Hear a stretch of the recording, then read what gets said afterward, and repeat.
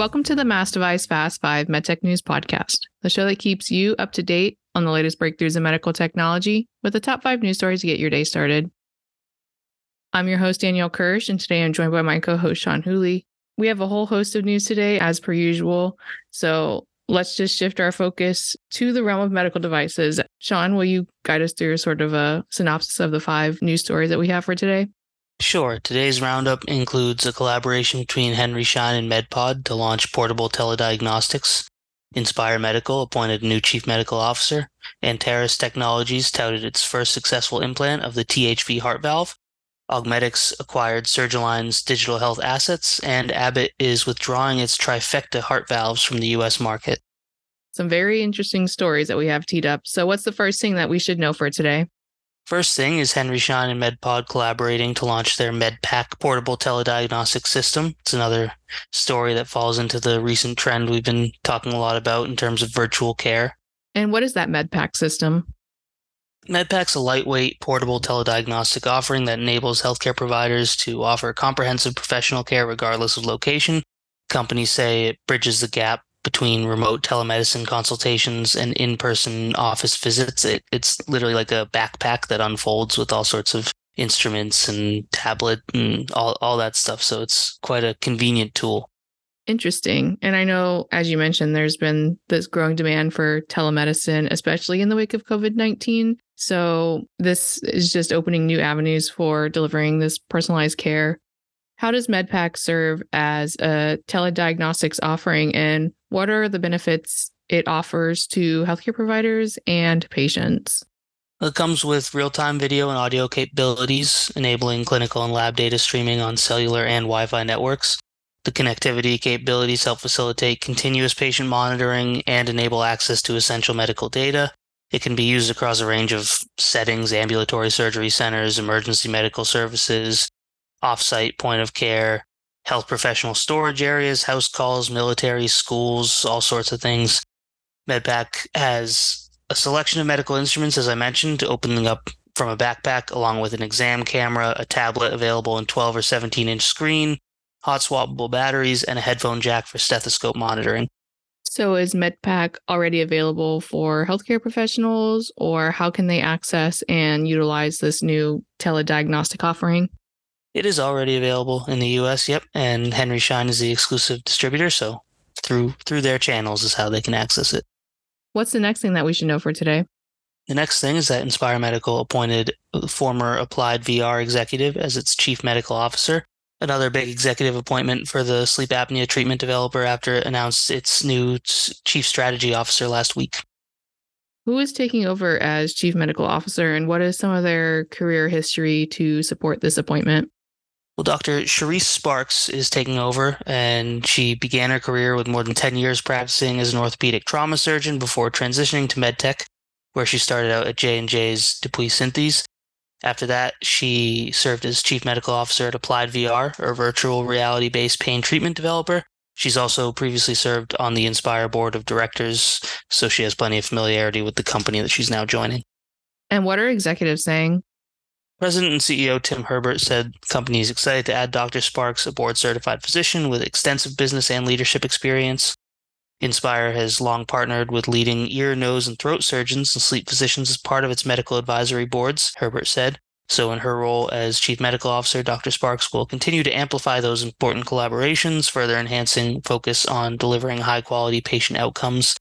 As a result of her deep knowledge of Inspire's business from her service on the board, he said, Sparks is well positioned to lead clinical development initiatives to ensure optimized therapy design and inclusion of critical user inputs. Let's move on to one of the 2 heart valve stories we have for today.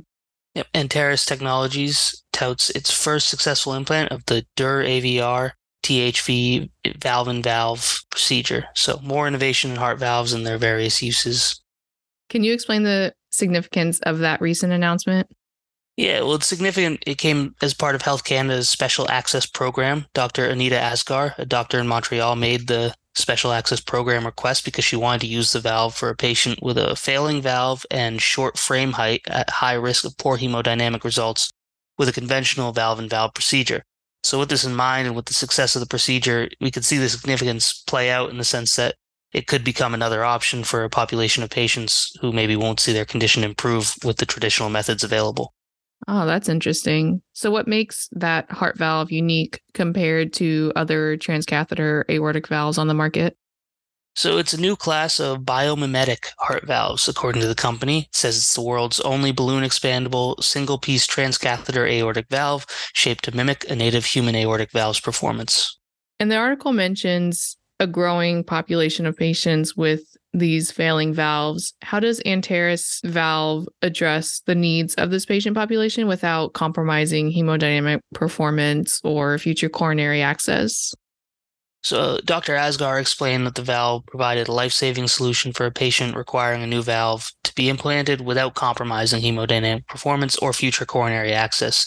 This unique design of the valve, including the low frame height and single-piece design, makes it well-suited to address the needs of these valve-in-valve patients. And the company's chief medical officer, Chris Maduri, added that the successful procedure further validates the company's valve-in-valve work, signaling the viability of a purpose-built valve designed to achieve life-saving outcomes in a patient population currently treated with trade-offs in mind.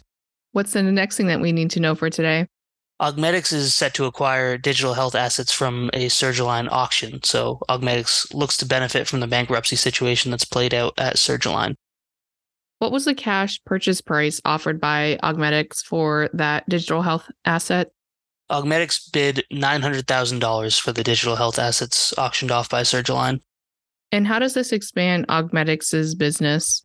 The augmented reality-based surgical navigation technology developer says the purchase strengthens its portfolio with IP and other digital health assets, and it could be closed as soon as August 8th once it has a bankruptcy court approval hearing. What are executives at both companies saying? Augmedics President and CEO Kevin Hykes said the company is pleased to further expand its strong technical and intellectual property position in the field of augmented reality surgery with this planned acquisition. Augmedics shares Surgalign's passion for developing cutting-edge technology in the name of improved surgical outcomes. Surgalign also sold its hardware and biologics assets to Extant Medical for $5 million as previously announced, and President and CEO Terry Rich said the company is pleased to have concluded the sale process and believes with Extant and Augmedics that the technology and its potential will live on. So Surgalign is happy that its IP falls into capable hands. And let's move on to our last story of the day and that last heart valve story. The last story is that Abbott is withdrawing Trifecta valves from the U.S. market. So like you said, we had positive heart valve news earlier, less so here though. So what led Abbott to decide on discontinuing the Trifecta family of valves, and what is the company's new focus in the heart valve solutions market?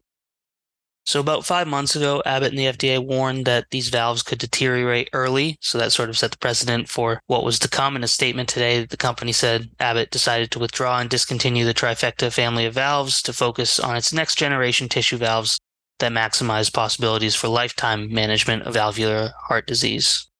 So how is Abbott handling its inventory-related activities worldwide? Abbott plans to collect its unused consigned inventory and assist in the returns of any customer-owned inventory.